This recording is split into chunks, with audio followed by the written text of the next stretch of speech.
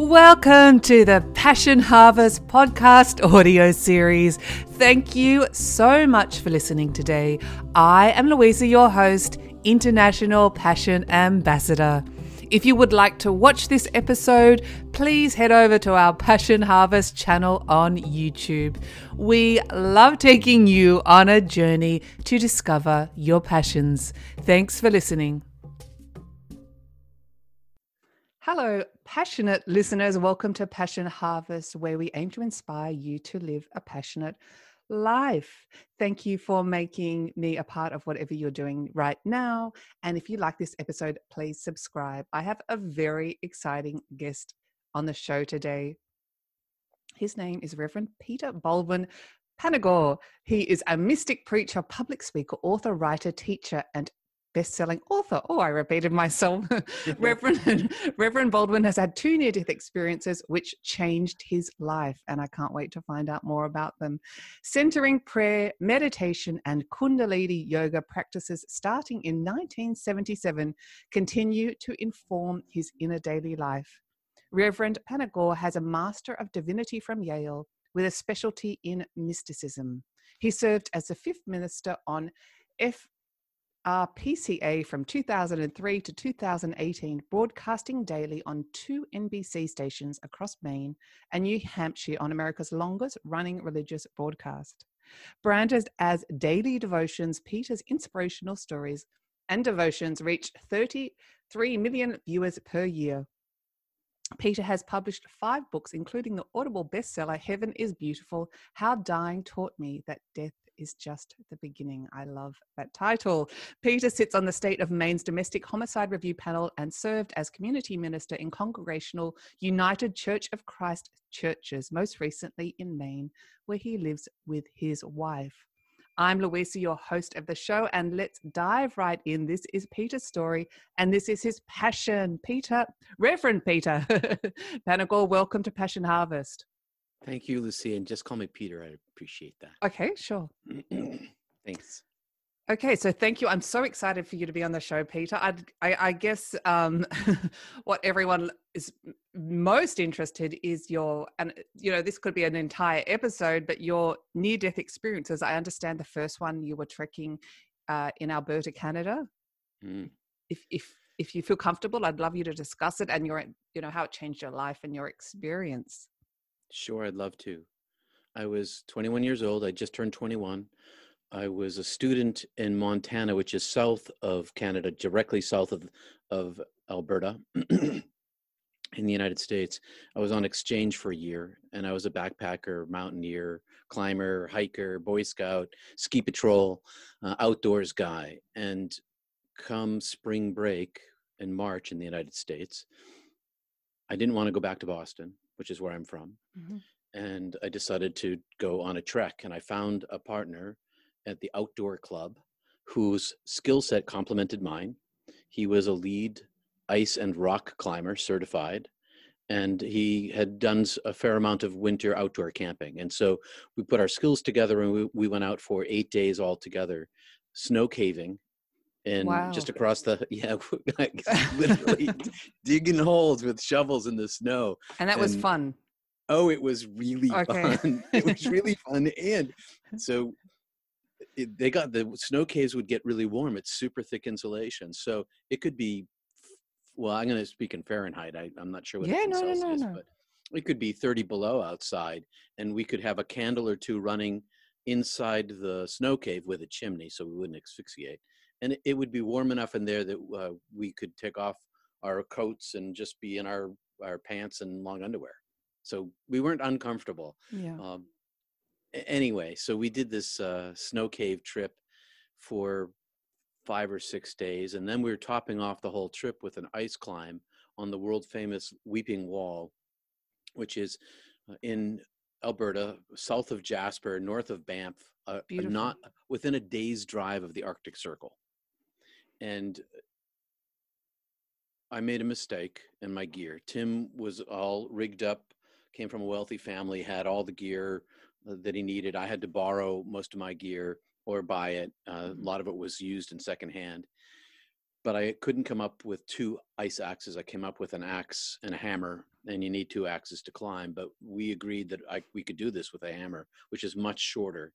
And with an axe, you can plant it in the ice, and there's a strap through a hole about 2/3 of the way down the shaft. You can put your hand through the strap and string a bead down to your wrist, and then let go. And you can dangle, put the ice axe in, and just dangle on this thing. But you can't do that with a hammer because the hammer's strap is on the bottom, and it's much shorter. So you could put it in the ice, and you could lock it in place and pull yourself up, but you could never let go and rest. So because I couldn't rest my arms for half the climb, so one arm was always exhausted. Yeah. It slowed our climb down till we reached the top of pitch at sunset, and the temperature dropped about 30 degrees because it was March. And all the other teams that were climbing that day on this 500-foot cliff on a, I don't know, must have been a 12,000 foot mountain, but we only went up about 500 feet. They all left at sunset. And by the time we got to the top, we knew we were in trouble. And the sun went down, a million stars overhead, a million stars overhead. So even though the moon wasn't up, we could still see in black and white. Yeah. But immediately our temperatures dropped and we started to go into hypothermia. And I'd been on the ski patrol since I was a sophomore in high school. And this particular winter, I'd been pulling people off of the mountain where I was working with hypothermia and frostbite all winter long because it was a very cold winter.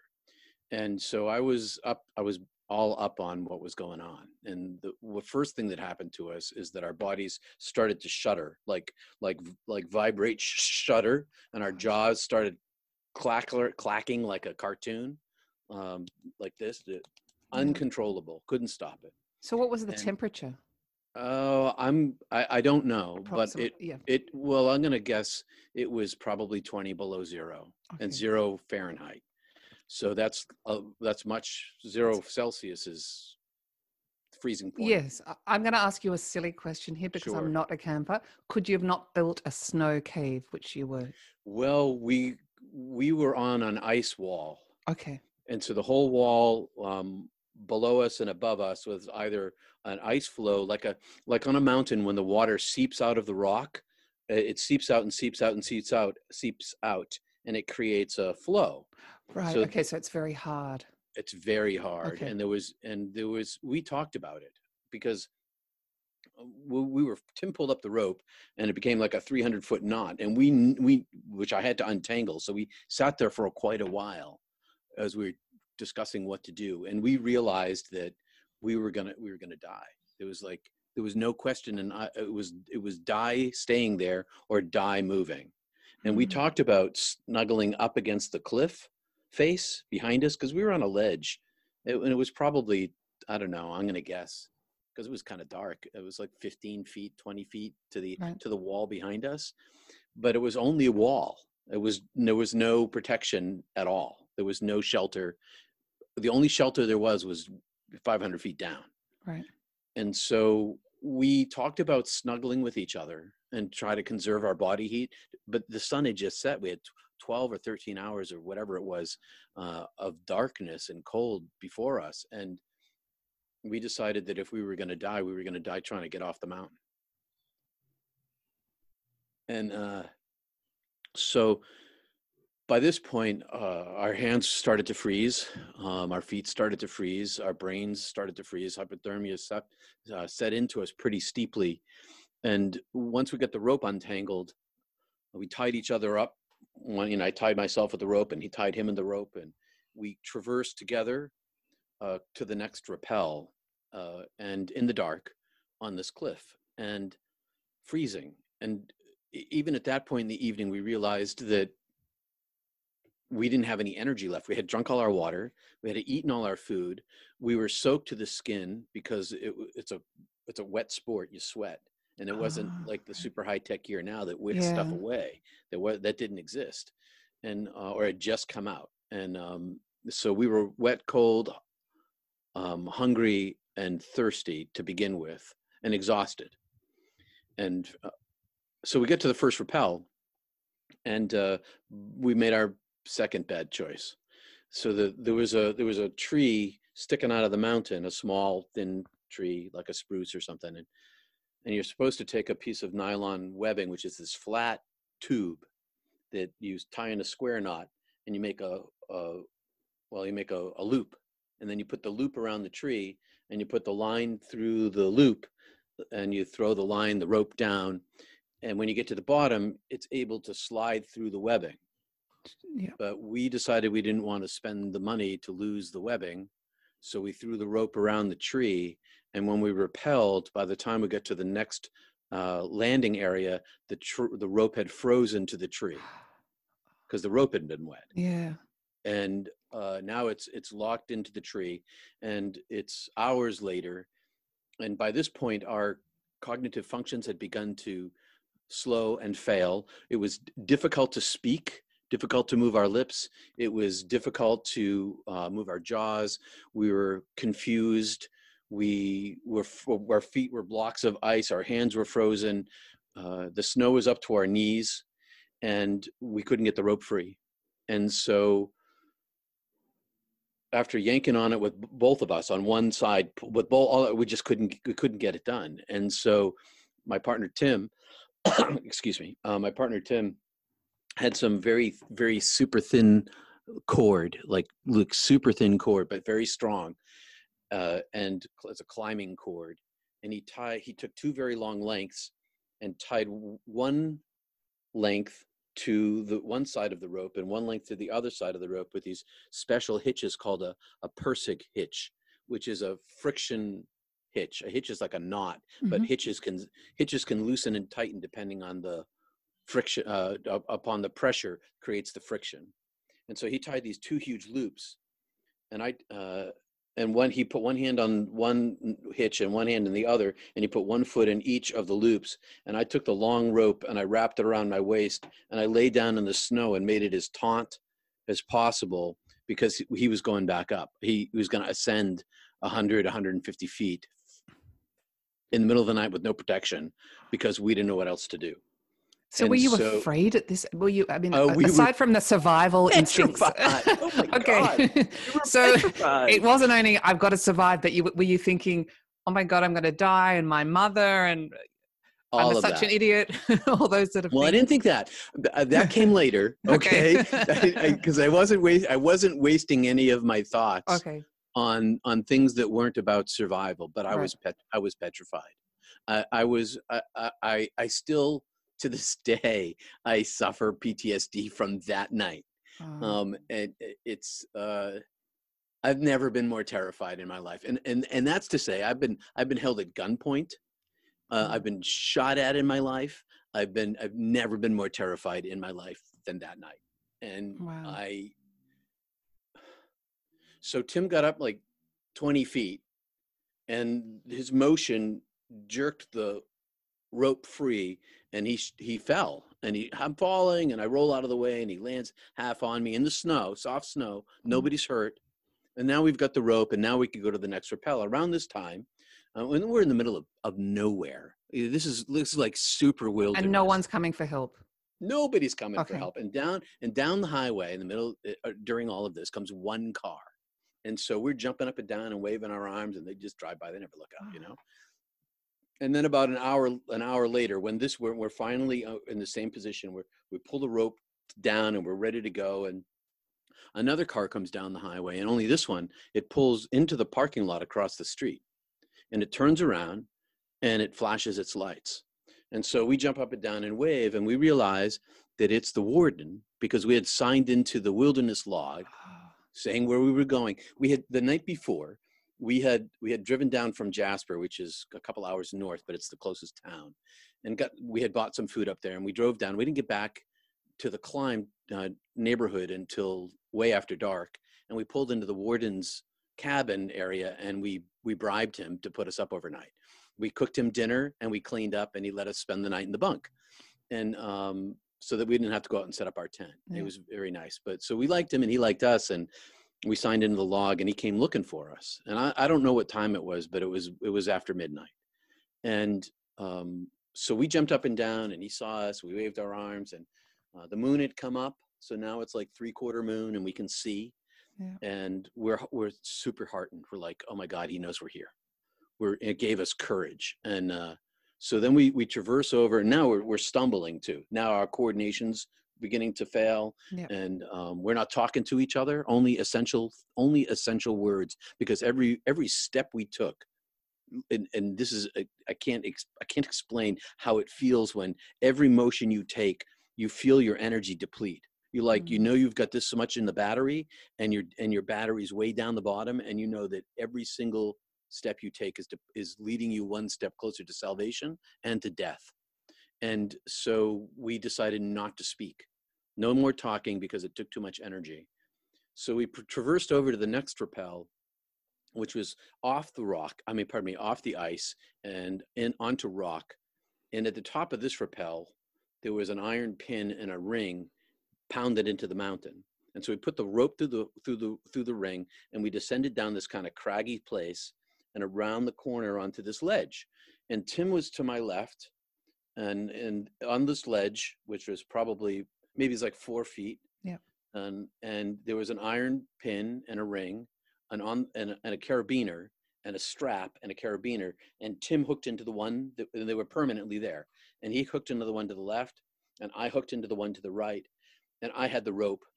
And so I took one end of the rope, called the bitter end, and I tied it off to my harness. And I took the other end and I threw it out around the corner, because this is we had come down this way like this, and then rounded the corner. So I tossed the rope around the corner, and I pulled one pull, and I didn't even get any slack.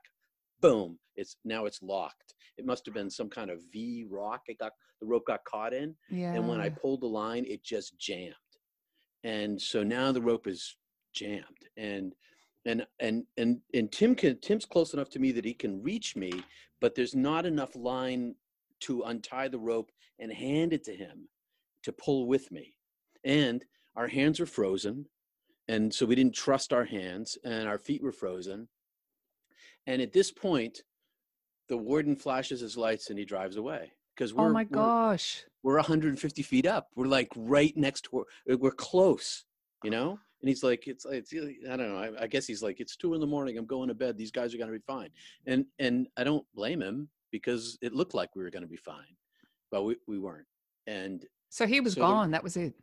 It was gone. And now now we know we're utterly alone. And now neither of us panicked. One of the things that we chose for each other, why we chose each other to go on this trip, and what we discovered along the way, is neither of us ever panicked. There was never any irrationality. There was never any fear that overwhelmed our capacity for reason. Even though we occasionally made bad choices, we weren't panicking. And so both of us are super level-headed.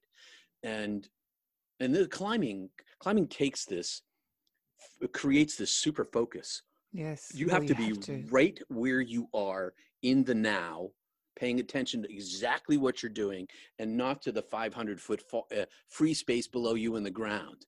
Because if you start thinking about that, you get scared. And so it's all about in the zone. It's controlling your mind. Yeah. And so, but the rope was stuck, and we knew we were in trouble. And I would pull on the rope, and I couldn't get it free. And my hypothermia continued to advance. And now I'm not paying attention to Tim at all. I don't even know what's going on with him. Not even looking at him.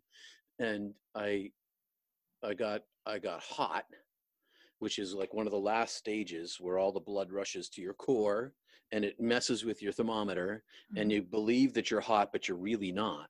You're actually super cold. Yeah. And so I unzipped my coat, which everybody does, even though I know better. My rational mind, I know I'm not supposed to unzip my coat, but I'm so hot now, so I unzip my coat, which hastens the end.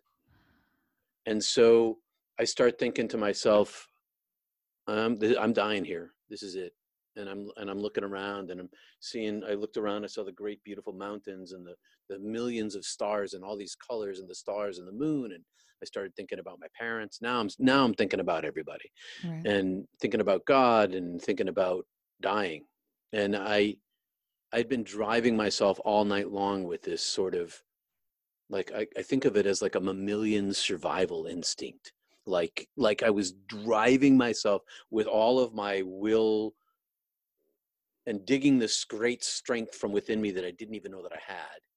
And then I get to this point where it was pointless. It was over.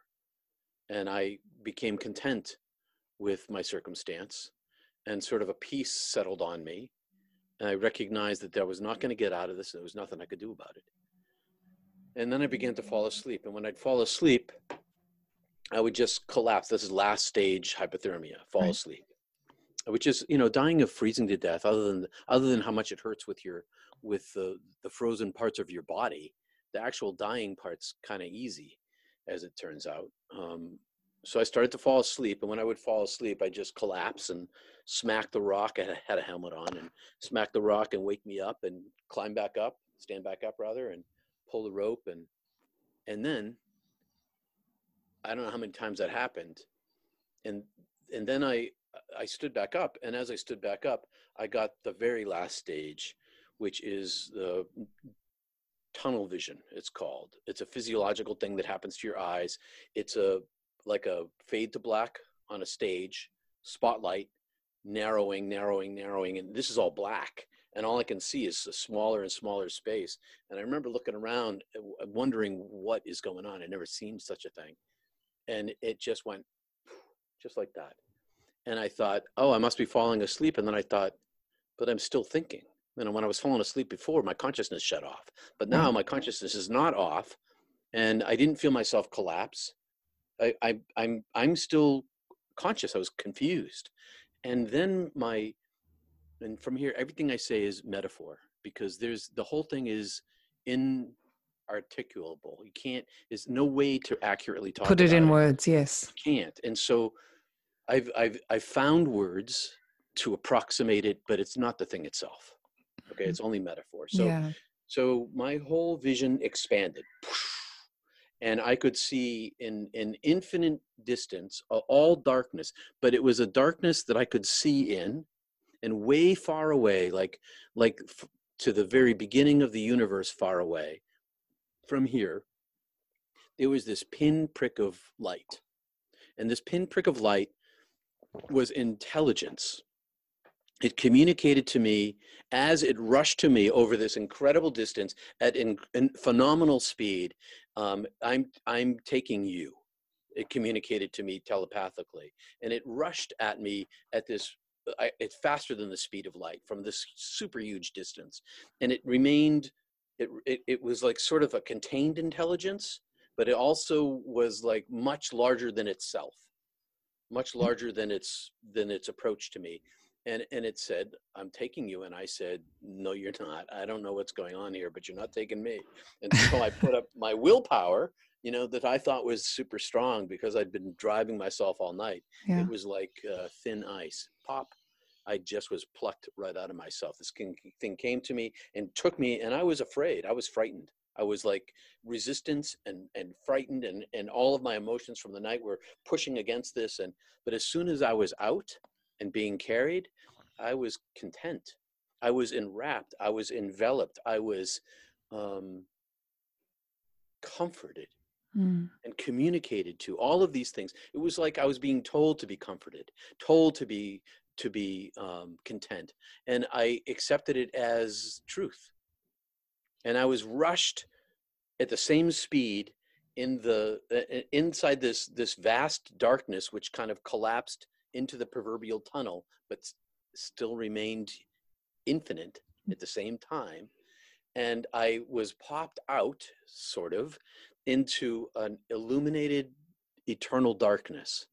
So darkness as far as I could see in every direction, but I could see in every direction almost infinitely. And I was left there. And I could see in every direction at once. My first thought was, oh, this is who I am. Now I remember myself. And I was in a place of no thing. I was no thing. I had no hands, no eyeballs, no brain, no molecules. I can't even tell you what the structure of the energy was that I am. I was an orb of consciousness that was contained, and all of my sensory capacities and my intellect and my knowledge were all one thing. They weren't like this is my hand and this is my eye. My hand and my eye were the same thing. They were all this one thing, and I could see in every direction at once, like I was one huge eyeball, and with Amazing. 10,000 pupils, and I was content. I was like, ah, oh, finally, Just resting almost. just resting, and I was 10,000 times bigger than I am. I was much larger, and then there was this like I don't know how I describe it as a portal, a gate, a doorway, an opening. I don't really You're know. describing it beautifully and putting it in words, by the way. I know. Well, thanks. People say it's And very hard, but you're doing an amazing job. well, thank you. I've spent my life in pursuit. We can talk about that after. But Sure. the gateway doorway had a tunnel, and the tunnel was, or like a hallway that was also infinite in length. And I was meant to go through this, and I could see that it's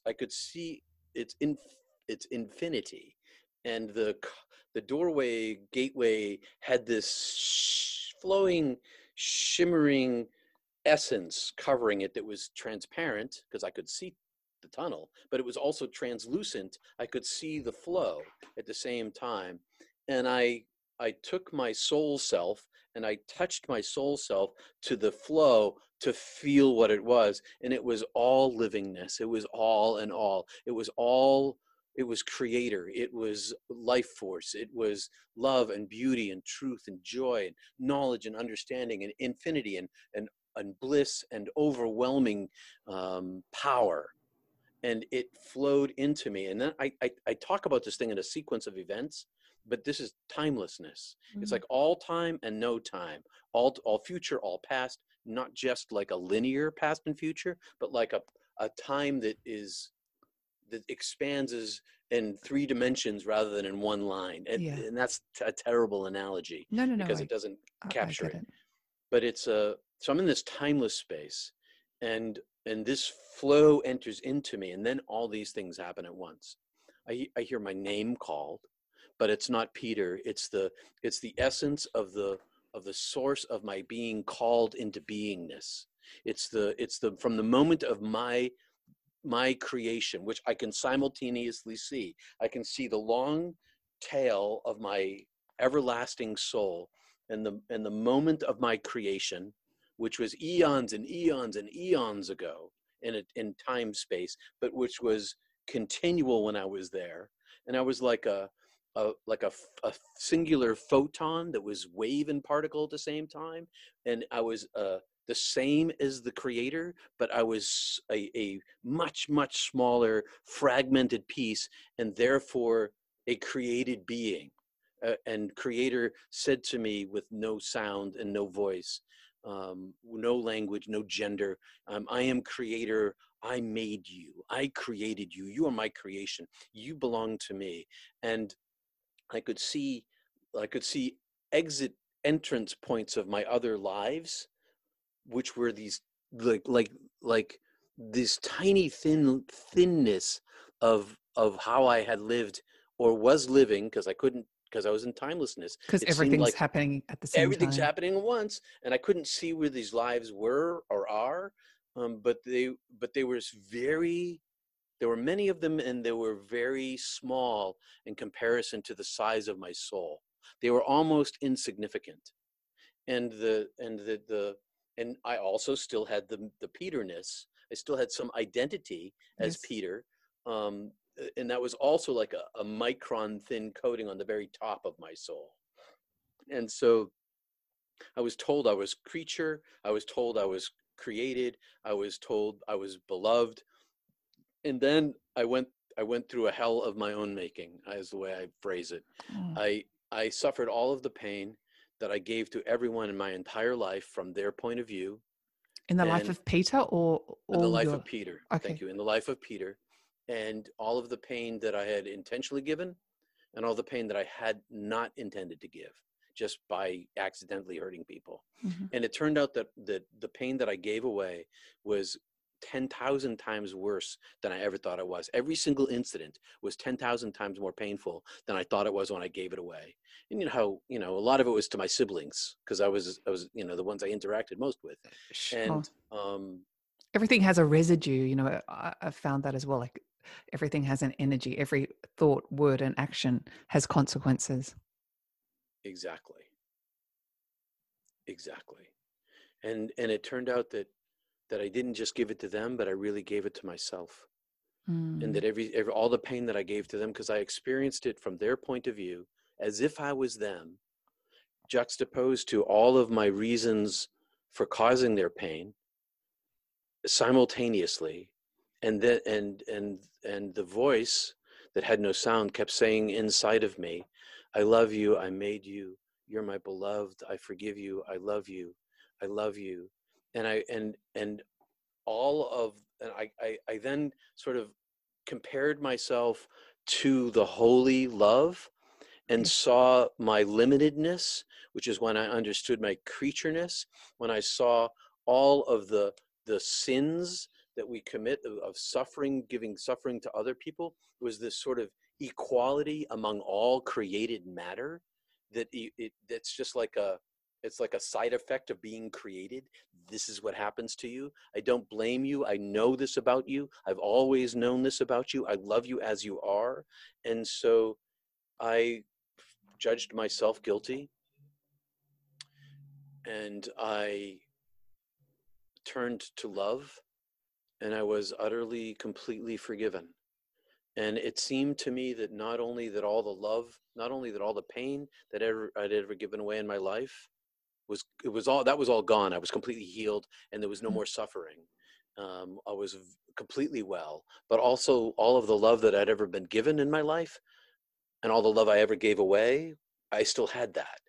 I still had this store of love with me, and it seems to me that that helped me see the love of the divine. And I was healed and whole, and suffering ended, and there was no more pain, and I was infilled with bliss and awe and beauty and joy, truth and knowledge, and anything I needed to know, I knew in an instant everything about that. And I was ferocious in my pursuit of knowledge in that moment, Knowledge. because whatever I thought I needed to know was instantly downloaded into me.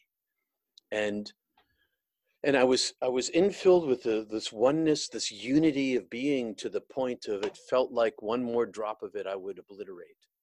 It was almost painful, but it was pure bliss.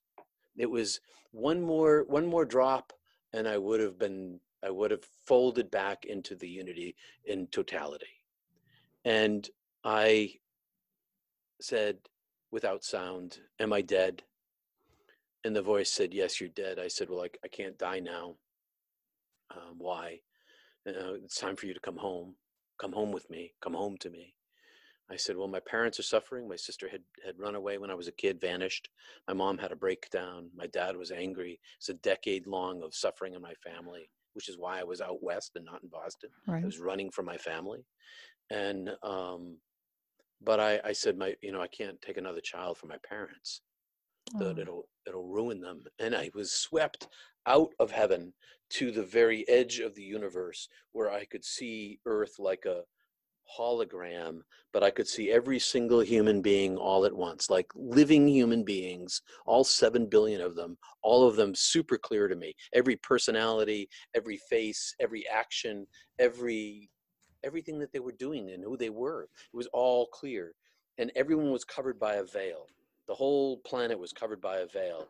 And I could see my parents' faces in particular. And I could see my parents' current suffering, and I could see the length of the suffering that they would incur should I die. And the voice said to me, now you know the truth. In the way that I love you now, I have always loved you. And I can't describe to you. I can't. The amount of love is the most amount of love.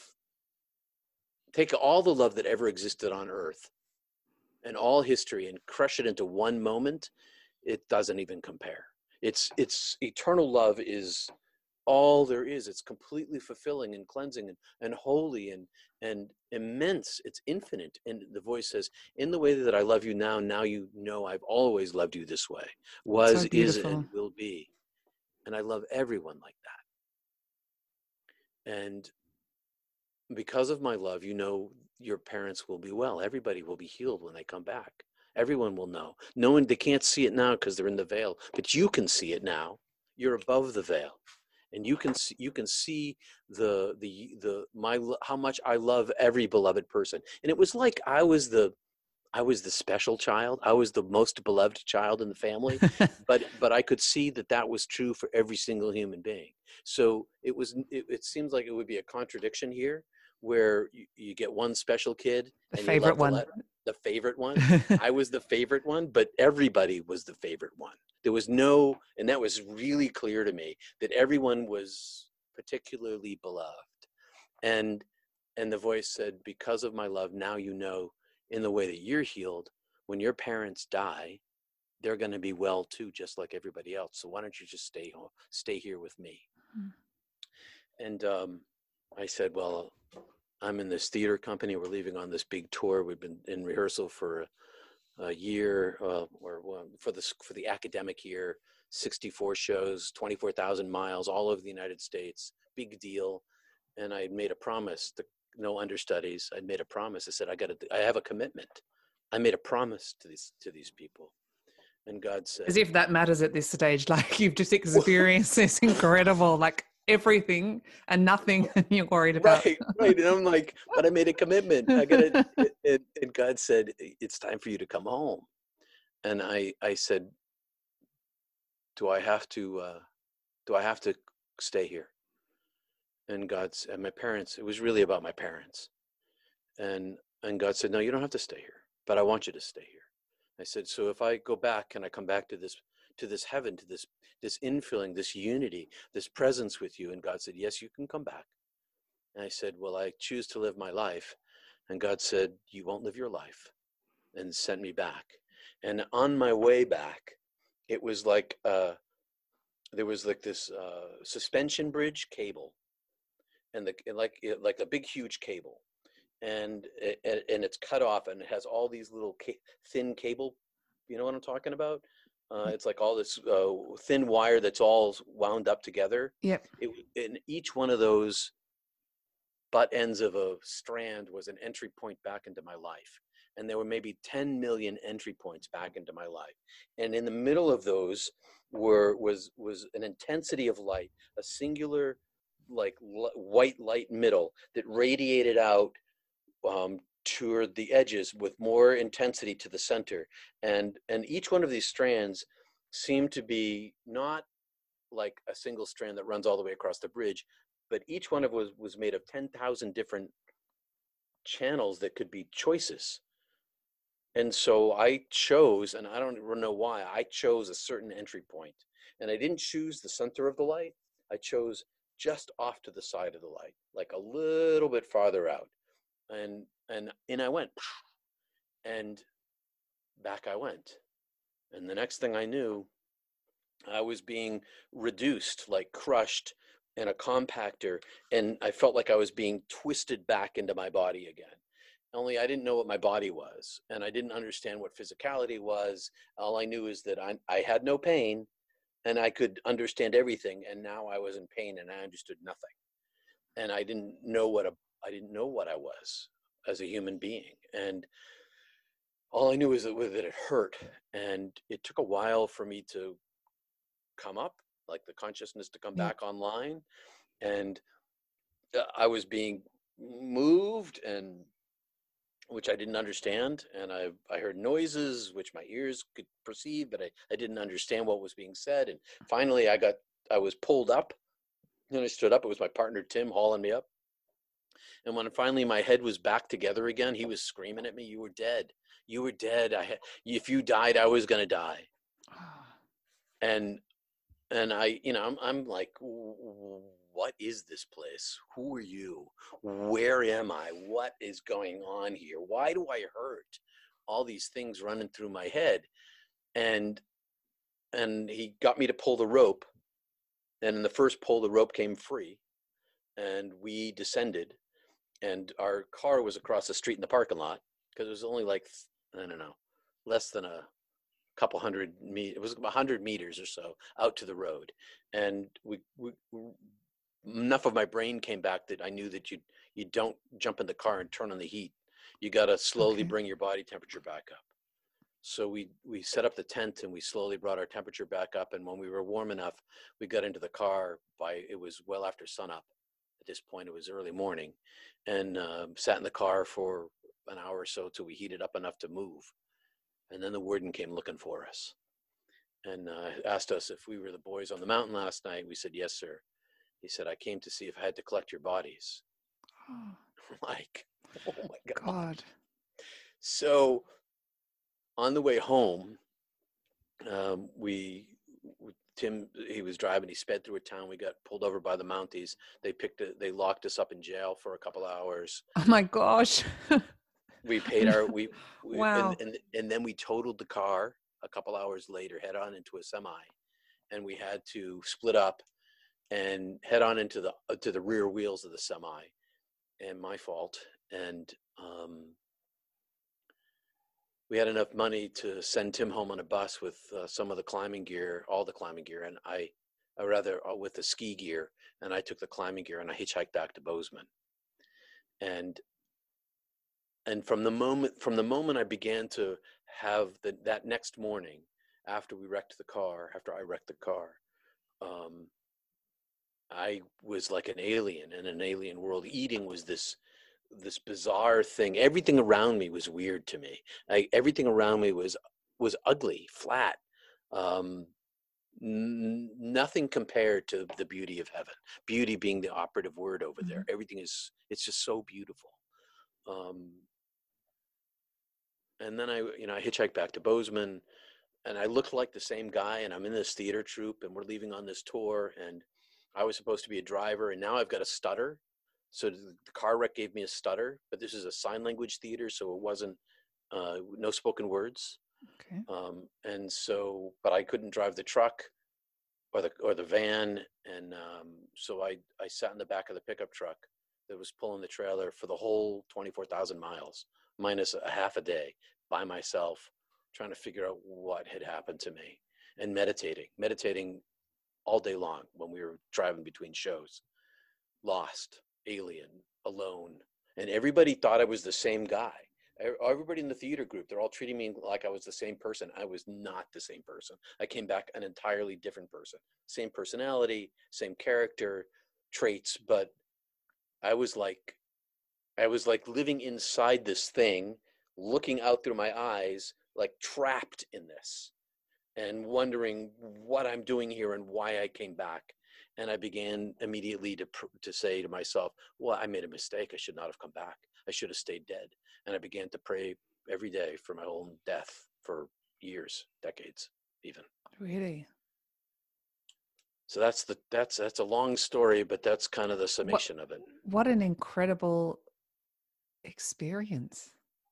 I'm just a bit blown away, and the way you describe it is so beautiful. I've got a few questions. So you say you prayed for, just on the last thing that you said, you prayed for years for your death. People come back from near-death experiences completely different, very, very different. But my understanding is that they're a more expanded version of themselves. Did you? Yeah, I'm a more expanded version of myself. But I'm also a different person. And I prayed for my death because I was ticked off. I felt like I was tricked. I mean, I know that I made the choice. Yes. I asked to come back, but I didn't know what it meant. And what it meant was I was an alien in my body. I was a stranger in a strange world. I was like an interplanetary spaceman that landed on a planet and put on a skin suit and was pretending to be everybody else, and it was not even a pretty planet. It was not even a nice planet compared to where I was from. And no one understood you. Pardon? And no one understood you. No, I couldn't tell anybody. I decided pretty early on, as soon as I understood that next morning when when I began my hitchhike back to Bozeman, that I was called to be a messenger. I was called to speak this message of the truth of the other side, that it exists. I was like, no freaking way. I am not doing that. I am zipped my lips. I'm not going to be that weirdo. I'm not going to be that guy. That's exactly what I decided, because how could I possibly, I didn't even understand what happened to me. I didn't have any language for it. I couldn't process it. I just had this radiance inside me that I didn't understand, that was talking to me and always talking to me. And it was always like I never fully came back into my body, that most of me was still up here. And I was always sort of looking into myself out. And then there was always this conversation in the background without language. It was always this, calling my name all the time, my soul name all the time. And it was like, I liken it to the Eye of Sauron and the Tolkien trilogy, you know, the evil eye that sees everything, only it's not an evil eye. Are you a Tolkien fan? No, I haven't seen it, but Well, anyway. I will one day. Yeah, you will. The books are better, as always is the case. I had this all-seeing eye that was always staring at me and never allowing me to look away. It was always present with me, always inside of me. And I am kind of a rebellious person by nature. You know, I'm always the one like, oh, you told me to do that? I think I'll do the opposite as a kid. Yeah, so was I. It didn't So- always serve me very well, but No, it did not. Me neither. So I became resistant. And but meanwhile, I was very fortunate because 3 or 4 years before, I'd been taught meditation, centering prayer. When I was I went to a Catholic prep school, and it was near this monastery where the monks 20 years before had been studying with Sasaki Roshi and Maharishi Mahayogi, and they're Trappist Catholics, okay, but they're trying to reinvigorate their prayer life, and so they developed this thing called centering prayer, and I learned that form of meditation when I was in high school, and so that's what I dove into. I'd already been practicing, been meditating for several years, but I found that when I went into my meditation, I found some stability. I felt like I could deal with the world a little better when I found my connection inside. And what I discovered was, the deeper I went inside, the more stable I was in the world. So I reoriented my entire life back in pursuit of the oneness of being, in order to gain back a little bit of what I had left behind, which was 99.9% of it. And so I changed my whole life. Everything. After this theater tour, I went back, I completed my undergraduate degree in English. I was going to be an architect in the family firm. I was going to go to grad school in architecture, and I didn't. I went to divinity school to study mysticism, and intending to be a monk myself. Okay. I just wanted to ask you just briefly before, and I'd love to touch on that. You talk about the veil when you know, during your near-death experience, you go outside the earth and look at, everyone has a veil. Does that mean we're almost unconscious of what life really is and what life is about? Yes, completely. And it's sort of like the Matrix movies. I've seen that. Yeah, it's sort of like that, without the evil overlord. And instead of the evil overlord machines, it's love. But nobody really, even the most wise person among us who's seen the most amount of light that anyone in the history of the world ever has, only gets a glimpse here. And for the most part, everybody's blind. And it's not their fault that they're blind. And I would guess, and this is just a guess, that most people have some kind of mystical experience. And they may rationalize it away. It's a glimpse of the holy, of the numinous, of the luminous. But it's only ever a glimpse. Even the most enlightened person, it's only ever a glimpse here, because the veil is the freaking brain. It's the brain, Right. and the eyeballs and the hands. It's the way we perceive the world, and it's the ego inside ourselves that likes itself and doesn't want to admit that it's not real. And all That these there's a whole things. multi-dimensional level. I just obviously Yeah. it's so hard to put into words this, but you've done it beautifully. This experience when you understood that everyone had a veil, and I know you just mentioned it was the brain. Did it look? What did it look like?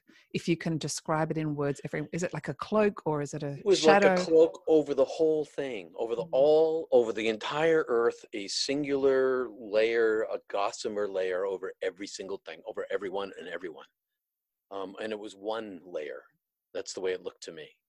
It was the very structure of the earth is the veil itself. So the body and the mind and the eyes and the ears and the brain, that's part of the veil too. But the whole kit and caboodle, the whole universe is the veil. The whole thing, like from the Big Bang to where we are today, all of it is permeated and made with the secret ingredient love living inside it, the heaven within. But the whole thing it's all hidden, and Then I it's guess the around question us. is why the veil? I think because without the veil, it would be heaven, and then it wouldn't be the universe. Because if you could perceive the totality of the light, then you're not here anymore. You're there. So all these human experiences we have in these lives, is it for our soul's evolution and growth? Why are we learning what, why is there pain and suffering and, heartbreak and of course love, but why are we experiencing this then? Well, I think the other near-death experiencers talk about it as a school of learning Mm. and for advancement of souls, and that may be true. But in my experience, I I knew everything on the other side. I didn't need to be here. I became dumb coming here. I became ignorant coming here. I became less than coming here. And so it seems to me that when I perceive light in other people, which is, I see light in people, that's what I see. But when I see the intense light in people and they see it in me, it's the light seeing itself. And so it's the love loving itself. And so I think that we're human beings, the purpose of living is to bring that light love more into this universe, to make space for this inside ourselves so that it becomes this sort of unified field of light and love. I don't know if you've ever been in the presence of an individual or a group of people who have a lot of light inside them. And when they gather together in a group, like if these International Association for Near-Death Studies conferences that I go Mhm. to, when we're all gathered together, it's like this huge bubble of light. It's like walking into a wall, through this wall that's permeable into a more intense light. And I think that human beings are the temple of God, and that our job is to love each other, to bring more love into the world, and to become channels of light, and to dig our way back to God, to dig from our side, to create more space inside ourselves for the light to flow through out into the world. It's all temporary. It seems like it's one of the other things that I saw on the other side is that the length of my life as a 21-year-old, wink of my eye, that fast, that fast. Right. And the truth of that is that even though it feels eternal here, it is not. It's very temporal and very not lasting. And the great escape is that you get to die and you don't have to suffer forever. You get to go home. And so part of the practice here is to recognize through contemplative practices that you are not you don't identify with your ego. You identify with your soul. And when you begin to identify with your soul, it doesn't take away the suffering of life, but it makes it bearable. It makes it, because you recognize the temporality of existence, but but because you recognize the eternal nature of your soul. And when you begin to recognize the eternal nature of your soul, it makes all life easier to bear, even the terrible things. Mhm. I'm not immune to grief. I'm not immune to suffering. I'm not immune to any of the human experiences. But all of them as I experience them, aren't from my body first, they're from this other perspective of, oh, that's what my body is experiencing. Oh, that's really terrible. That really, really hurts. Oh, I'm really in grief. Um, but that's what my body's experiencing. There's always this sort of Observing. observing. Thank you for that. That was really well expressed. And I just want to acknowledge something you said before, when you were talking about your siblings during your experience, that when you actually hurt others, you're actually hurting yourself. And I think that's Yes. so powerful as well. Yes. That's exactly what was going on. And when I come back with this complete awareness that that's true right now. And that every time I hurt somebody, I'm hurting myself. Yes. And so I wonder, I expect to go back through that purgation, that divine fire of love that cleansed me of the things that I shouldn't bring with me and didn't need there. And it was when I was, all the suffering was burned away from me, boiled away from me, that I became expansive enough to have a large enough containment unit that was pure enough, empty enough to be infilled with the oneness of being. And all those human experiences, they're not my soul. They're my human experiences. My soul is the beloved thing. My soul is the beloved. And so how can I experience the beloved when I'm carrying all this other stuff with me? I don't need these things with me. And so the divine relieved me of them. And so one of the things, I've created this long list of words, this word jumble in my book, where I try to truth, love, knowledge, bliss, adoration, awe, understanding, healing, all these long string of words together to contain the totality of the oneness of being. But all of those things are all love. They're all, like, we talk about joy, that's love. We talk about charity, that's love. We talk about forgiveness, that's love. Truth is love. Knowledge is love. All these things we separate here into these fragments, they're all one thing. And I just want the one thing. I think we all do. Yeah, we do. I think we all do. But we are human at the same time, so we do get sidetracked. I just wanted to briefly touch on, again, just one more point. This is so fascinating, and then we'll move on quickly. During your near-death experience, you were looking at the world and you saw, all the humans around the world. Some people do talk about, as you did mention, we're living parallel lives. It's not past, present, and future. We're living parallel lives. Are there multiple, I don't know if you know this, I just wanted to ask the question, are there multiple versions of us living now that you were aware of? If I'm explaining myself correctly, what you're saying, is there another Louisa, but maybe another person in the world with the same soul? I didn't see that. Okay. What I did see is that my soul was myself, my true self, and that there were sort of spindly little growths off of my soul that were manifestations of me in I don't know, this world, another universe. I couldn't tell. And maybe when I was dead I could see it, but now I can't. I can't. This is the thing. This thing keeps unfolding before me. I keep remembering things about it, but they're only fragments compared to what it was like on the other side. It's always fragmented here. It's frustrating. Yeah, but well, you did a great job. And I just, obviously, since you're a reverend, I just wanted to, touch on that. How do you explain the multiple lives?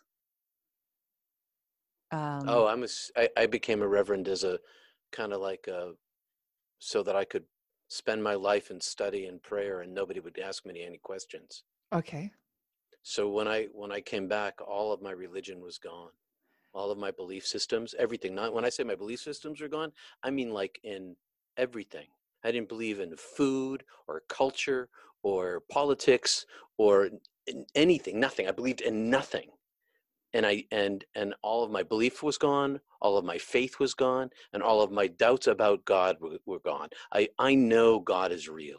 I know that's where I'm from. I know that I'm known by the knower. I know that I'm pursuing the pursuer. I know that I can't escape. But all of my belief systems, they were the traditional Christian Catholic all of it. beliefs.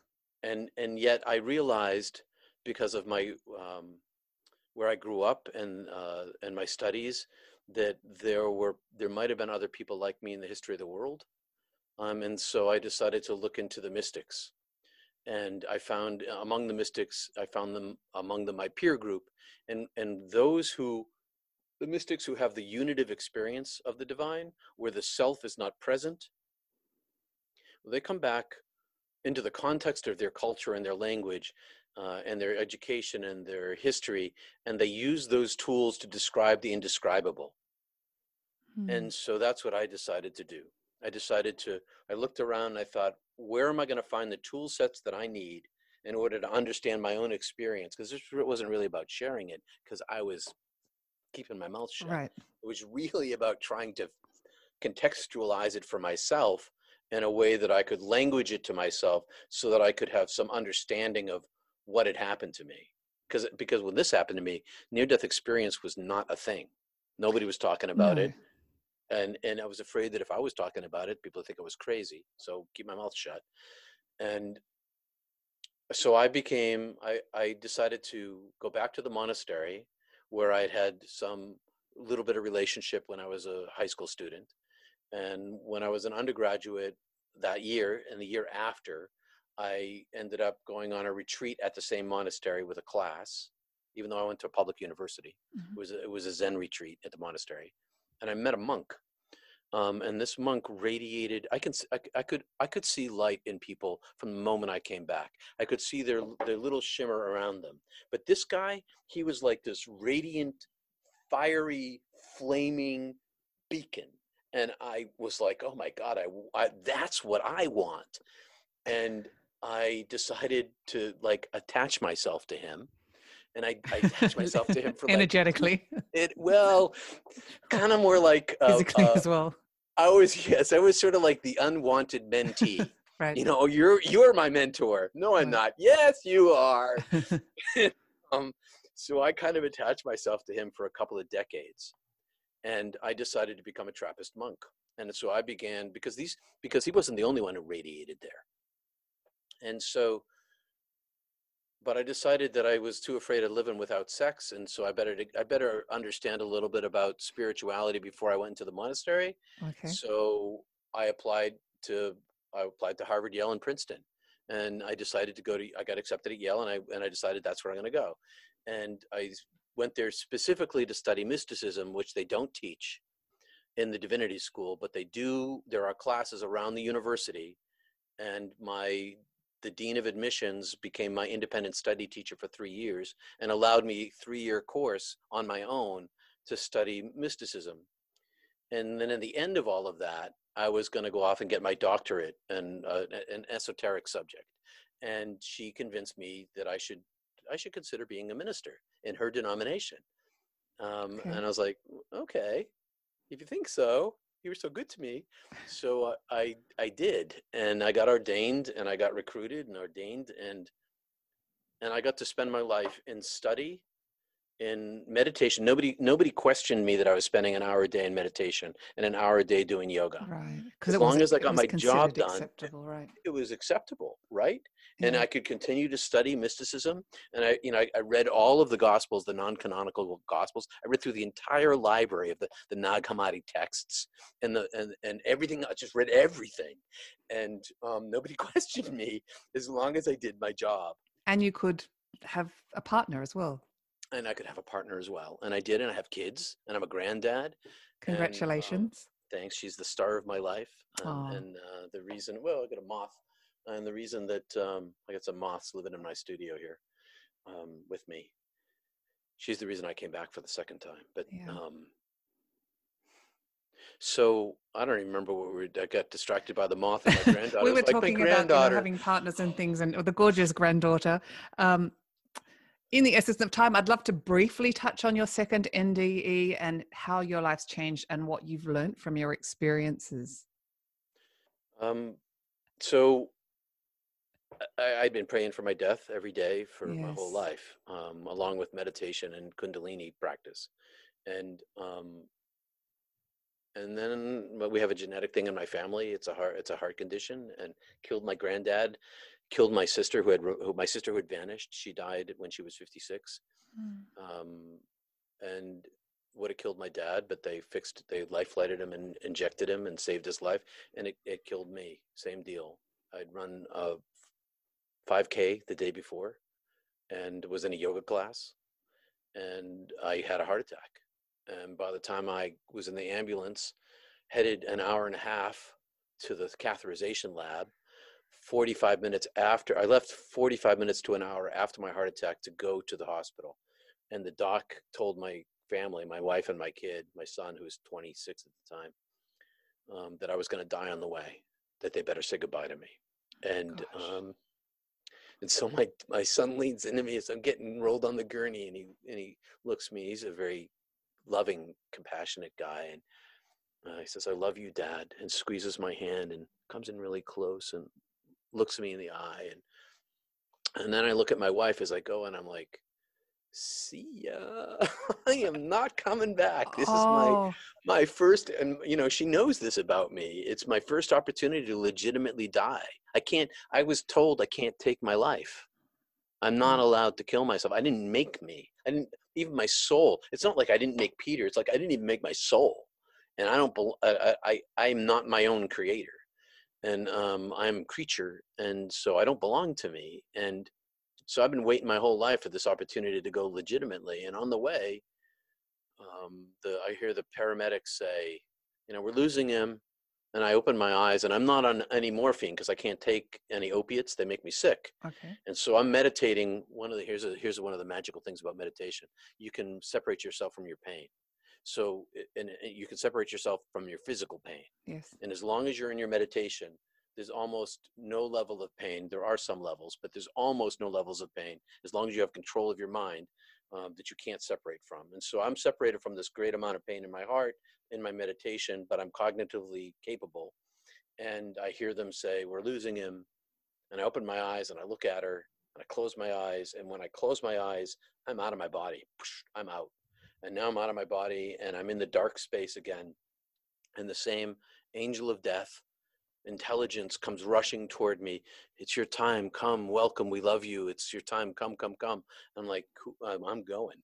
And so I'm starting to leave. And as I start to leave, I think to myself, this time is different than the last time. I'm aware of what's going on. I'm not in resistance at all. I'm I have time to think about this. It's just like, let me think about this. So I kind of turn my inner eye back into myself, and I think, I see my son saying, "I love you, Dad." And I see my wife, and I see my daughter, and my granddaughter, and my daughter had just become a single mom. I'll spare all the details, Yeah. but she had become a single mom and a brand new baby, and she needed us, needed me. And I wondered who was going to protect this baby, who was going to be the man in this baby's life. Um, and so I turned back to the angel, and I basically said, I'm not coming." And the angel had rushed back toward me, and I just turned away and went back in. And that was that. I was back. And So no regrets about it the second time. no, because I came back to care for this little life that really needed me. Now she's Yeah. 5. She was 1 at this. She'd just been, not even 1. She'd been born in February. And this was August. She was a brand new kid, and I'm here for her. I've been here for my parents, and they're elderly now, and they're beginning to pass. Now they're about 90, and it's been a hard 6 months for them. And my duty now is to help that transition, and my duty with my granddaughter is to be here as long as I can for her, to give her the stable love that I can give her in the replacement of her father. I'm kind of the Beautiful. replacement dad. Right. And so meanwhile, my whole orientation from the moment of my return the first time has always been to be this messenger person, even though I resisted. And I finally came out about 20 years ago now. There was a big embezzlement, a crime in our church, and it was a very terrible thing that happened over a long period of time. And in the end, I decided to tell my congregation the truth. That someone said to me, "You must have had a lot of faith to put up with us." I'm like, "I don't have any faith at all." That's how I was able to put up with you. So I decided to tell them the story, and I told them, and then I ended up in television for all those years. And then just after I died the second time, the TV show began to close. And so now I find myself sort of full-time trying to earn a living while I'm fulfilling my duty. What an incredible ambassador you are. Well, thanks. I hope it. I think that there's this global movement going on. I think that for 50 years, science has been raising the dead, and that there are near-death experiencers by the tens of millions in every country around the world, and I'm just one of them. And I think that the message that's coming back is this divine message of love that's being filtered through all these Jews and agnostics and Sikhs and Jains and all these cultural, and everybody's coming back with the similar message of love. I think that's what's happening. And so there's a global movement going on. I'm just one, I'm a widget. I'm a widget in the greater machine of this. Sorry. Oh, that's okay. I'm a widget in the greater machine of the. I'm just one of many millions. That's all. Well, you're doing an amazing job. I've got 2 more questions. Do you go hiking anymore, or rock climbing, ice climbing? I have not gone ice climbing. I have not gone ice climbing, but I have done some rock climbing. I live on the ocean now. I made a choice between ocean and mountain. I still ski. I'm still a mad dog skier. But I get most of my adventure. I get most of my adventure through skiing or sailing. I do a lot of sailing, and it's a little bit safer. Oh no, it's not. Oh no, it's not. Okay. It's not. No, sailing is it can be a martini on the yacht. That sounds nice. I don't own a yacht, okay? Okay. I don't own a yacht, but it can be. I have had martinis on other people's yachts, but that's not really what we're doing out there. It's all about this mental. Sailing is all. It's very similar to rock climbing. Is that it takes intense moment. Focus in the moment where you are, and you have to know what you're doing, or you're in serious trouble, and that's why it's fun. Okay. Amazing answer. My second question is, and I always like to ask the guests, if someone's looking to find their passion, or there's many words for it, or to live a life filled with purpose and passion, what is your advice? Heaven is within. If you really want to understand yourself, it's not about trying to manifest the dreams you have for the world in your own life. It's about pursuing the thing that is eternal. It's about diving inside. You might be able to manifest joy in your life. If you focus on joy and gratitude, you get gratitude, you get joy, but you might miss truth and knowledge and beauty and love. If you focus on the oneness of being, if you go within, you get all those things. You get all of them. And if you're looking for the purpose in life, the purpose in life is to claw your way back to God. And that's where the peace is. That's where the peace comes from. It's where the stability comes from. It's where the strength and the courage comes from in order to face whatever terrible things that happen to us: cancer, divorce, loss of a child, coronavirus. That all comes from the strength within, from focusing on the oneness of being and the pursuit of this. And I'm not the first one to say that. I have teachers upon teachers upon teachers, most of whom, 99% of whom, have been dead for centuries, but they left their books behind to tell us the same truth, that contemplation and meditation leads to peace. Lovely message. What a great way to end the show. And for anyone that's wanting to connect with Peter, all his details will be in the show notes. Peter, thank you so much for being on Passion Harvest. Lucia, I wish we had more time. It's been such a delight. Thank you so much. Thanks for having me, Lucia. And I love Australia. Just saying. I don't know if how big your audience is globally, but for the Australians out there, I want to visit. I'll be down Good. someday. Can't wait for you to come. Thanks, Peter. Thank you very much. Bye. Bye. That is the end of our passionate episode. Thank you so much for listening, and please subscribe, leave a review, tell your friends, and spread the passion. As always, every day may you be more and more passionate.